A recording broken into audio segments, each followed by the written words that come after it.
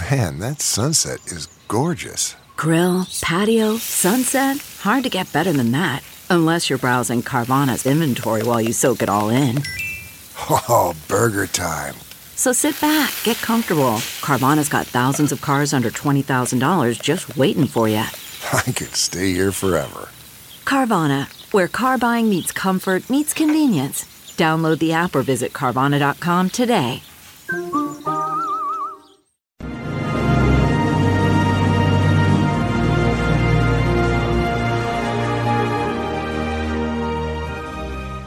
Hi, everyone. Judge Andrew Napolitano here for Judging Freedom. Today is Tuesday, April 25th, 2023. It's about 1:40 in the afternoon here on the East Coast of the United States. Here are your hot topics, and it's a broad variety of issues, starting with something that gives me no joy whatsoever to discuss. As we speak, the former president of the United States, Donald Trump, is on trial for rape in New York City. This is not a criminal case. This is a civil case in which a lady by the name of E. Jean Carroll, once a very popular gossip columnist in the New York City area, alleges that in the 1990s, Donald Trump raped her in the ladies' dressing room of a very highly regarded and well-known department store. You've probably heard of it, called Bergdorf Goodman. Trump has denied the allegation. How can this be happening 40 years later? Well, she accused Donald Trump of raping her, and he denied it. And in denying it, he made some very negative comments about her, not the least of which is that she's a liar. And then she sued him for defamation. Then the state of New York, in its infinite wisdom, opened up the statute of limitations for lawsuits on sexual assaults by surviving adults. So that gave her the opportunity to bootstrap not only her defamation litigation against him, but now a litigation against the rape itself. He, of course, denies this. At a deposition, he denied it. He confused a picture of this lady, Jean Carroll. He thought it was his wife at the time. But aside from that, he made clear and convincing denials. The problem is he's not showing up for the trial. The trial was in state court in New York. Trump's lawyers moved it to federal court in New York. Trump's lawyers then attempted to move it to federal court in Washington, D.C. Why Washington, D.C.?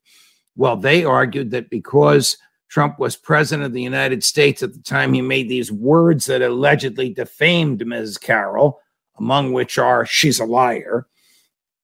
He was the sitting president of the United States, entitled to say whatever he wanted at a press conference, and therefore the Department of Justice should defend him. And if a jury finds there's any verdict against him, it should be paid by the federal government. The courts have ruled against that. So then the case was sent back from D.C. to federal court in New York, and after numerous delays, it began with jury selection today.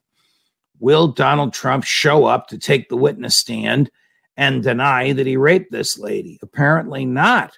Apparently, he and his lawyers are satisfied with playing a videotape of his testimony at his deposition in which he denied that he raped her. She, of course, will have her testimony. There are no eyewitnesses. There are other witnesses in the case. There are women who claim they were similarly treated by Trump. There's the infamous Access Hollywood tape. And there are friends of the plaintiff to whom she made statements to the effect of, this guy raped me at the time of the rape. She never reported it to the police. There was never a criminal prosecution. There was never a police investigation. I can't predict where it's going to go, except it's before a very serious federal judge in a very serious federal court. And in my opinion, he should show up and deny this, but that's apparently not what he's going to do.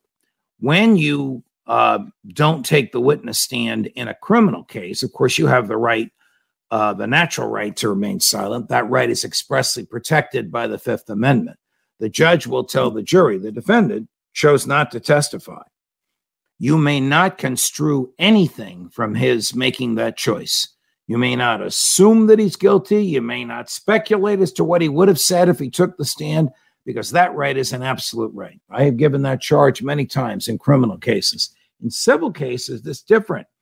When the defendant does not testify, or as in this case, when the defendant doesn't even show up to the trial, you get the opposite charge. The judge will say to the jury, Donald Trump's the defendant in this case, and he's not here, and he didn't testify. And you can assume from his failure to come in the courtroom and his silence that his testimony would be against his best interests. You may assume that if he testified, you would disbelieve him. That's a very, very harsh charge for judges to give, but they do give that. I have when defendants don't show up. Here's what I wouldn't allow. I wouldn't allow other women to testify that they've been abused by him, because that is irrelevant to whether this particular abuse happened. However, the state of New York has what's called the prior bad acts doctrine, which allows plaintiffs or defendants to tell a jury about similar behavior involving their adversary, and they can tell the jury about it. So some other lady is going to come in and say, did the same thing to me in the Macy's ladies' dressing room. The judge is going to let them testify to that. I wouldn't. I don't think it has anything to do with this case, but I'm not the judge in the case. And this particular judge has exercised his discretion to allow that testimony. Yesterday, President Biden hosted at the White House Teacher of the Year. Take a look at this little piece here. This is President Biden's statement that he issued. He's holding hands with Rebecca. Last name I don't remember. She's the Teacher of the Year. Rebecca put the teacher's creed into words when she said, quote, "There is no such thing as someone else's child," close quote. Our nation's children are our children. That's why our administration supports the teachers who care for them. Signed, President Biden. What hogwash this is. This is nothing but, hey, members of the teachers union, vote for me because I'll always back you against the boards of education that hire you. Gary, put that up again, please. This is nonsense. There's no such thing as someone else's child. Yes, there is. The children belong to the parents until the children reach maturity. Our nation's children are our children. No, they're not. The children belong to the parents. This is that left-wing progressive nonsense. The government schools can raise children. The government schools know what's better for children than the parents do. This attitude, seemingly pleasant, seemingly benign, honoring in the Rose Garden of the White House the Teacher of the Year. This attitude belies a dangerous, dangerous belief. And that belief is that the government knows what's best for children. It doesn't. The government tells boys they can become girls and girls they can become boys. The government bans books. The government tries to indoctrinate children. Decisions about children's education should be made by the parents and not by government schools. Of course, in my world, there wouldn't be government schools. All schools would be privately owned. They would be so inexpensive because they'd be competing with each other. You'd be able to send your children to schools that you could afford, and your taxes would be less because the government wouldn't own the schools. Maybe that's fanciful on my part. But I have to point out the danger of this attitude that all children are ours. No, they're not. The children belong to the parents, Mr. President. Why don't you recognize that? I don't think you would have put your children, one of them is a mess, this crackpot Hunter, into the hands of the government when you were raising them. All right, Hunter. Hunter is ordered to appear in an Arkansas court for a paternity case after the mother of his baby demanded he be thrown in jail for refusing to hand over financial records. I didn't know about this. Not only does this guy have income tax problems, he has paternity problems. He has apparently acknowledged that this baby in Arkansas, he is the father. But what he will not do is acknowledge is produce financial records that the judge ordered. So now a judge has ordered him to appear. And if he doesn't appear, she'll sign an arrest warrant for him. And if he doesn't appear in response to that arrest warrant, the son of the president of the United States will quite properly be arrested and brought against his will to a court in Arkansas. I mean, if his name were Hunter Jones instead of Hunter Biden, this wouldn't even be a story. But because he is the president's son, and because there is apparently financial information about his financial involvement with some public utility in Ukraine and money from the Chinese and money going to Biden relatives and the implication that some of it went to the now president, this stuff is all very, very relevant. And that's why I pointed out to you, there was a time when I didn't want to cover this. I thought it was just, forgive me, but I got to say this, New York Post excess, New York Post sensationalism. I don't believe it is. I believe the Post is onto something. And I believe that all of this is going to come out when Hunter Biden is prosecuted. Now it turns out that Hunter Biden and is good friends with Tony Blinken and his wife. All right. Tony Blinken is the Secretary of State. Tony Blinken has been working for Joe Biden since Joe was a senator. When Joe Biden was spreading the nonsense that Saddam Hussein had weapons of mass destruction, same nonsense that George W. Bush and Donald Rumsfeld and Dick Cheney and Colin Powell spread, Joe Biden was spreading it. And who was helping him to spread it? Joe Biden was the chair of the Senate Foreign Affairs Committee. Tony Blinken was the chief of staff on the Foreign Affairs Committee, and he was spreading it as well. So Tony Blinken is a good friend of Joe Biden. It's not surprising he'd be friends with Hunter Biden. But we learned that Tony Blinken, when he was a high-ranking member of Biden's campaign for president, asked his friend Mike Morell, former acting director of the CIA, to get a bunch of ex-CIA people to opine that the Hunter Biden laptop story is Russian misinformation, and they did. 51 of them signed a now infamous letter, which was all over the place in the last 2 weeks of the campaign. Did it affect any votes? Who knows? But the letter now appears to be baloney. It appears it was just political claptrap. These people have a right to say what they want politically. None of them was employed by the CIA at the time, although some of them had been undercover, and so they didn't use their real names. I don't know if they used their real names on this letter. We'll get a lot more about the letter from Larry Johnson when he's on the show either tomorrow or Thursday. But what's interesting is the connection between the Secretary of State and Hunter Biden, and the Secretary of State before he was Secretary of State asking that a known falsehood be perpetrated, and that the people perpetrating the known falsehood were putting their reputations as former officials in the intelligence community on the line. One of these people I've known since I was a young lawyer in Newark, New Jersey, right out of law school, because he was also at the time Mike Chertoff. Mike went on to become the first director of the Department of Homeland Security. Before it was even a department, it was an administrative agency.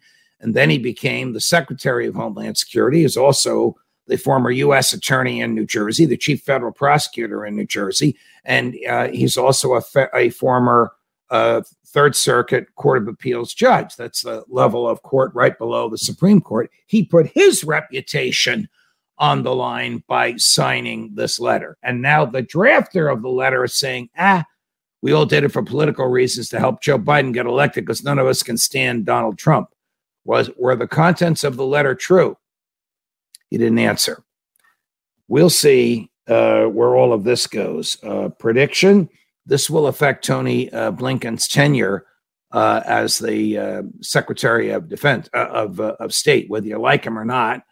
I don't think he's going to be there much longer. This will rattle the State Department. It's one thing to have Victoria Nuland arguing in favor of an American invasion of Crimea. That's crazy, and everybody knows it. It's quite another to reveal that the Secretary of State was involved in so-called Russian misinformation and making up stories about it during the Trump Biden campaign. Joe Biden hates assault weapons. He never had one in his hands and doesn't even know what they do. My friend Stuart Varney, a great anchor at Fox Business, but raised in Great Britain where nobody had guns, once said to me, "Why do you need an AR-15? I said, "Stuart, put a banana in your mouth. Let me use the AR-15. Draw a line on the banana, and I'll slice the banana with the weapon, with the ammo that comes out of the AR-15 right where that line is." What are you talking about? Why would I do that? To demonstrate how accurate it is. It is a supremely accurate, fabulous self-defense weapon. Joe Biden wants to make them illegal. Nothing's new about that. What is new is before Joe Biden was on his campaign to make these weapons illegal, 55% supported the ban.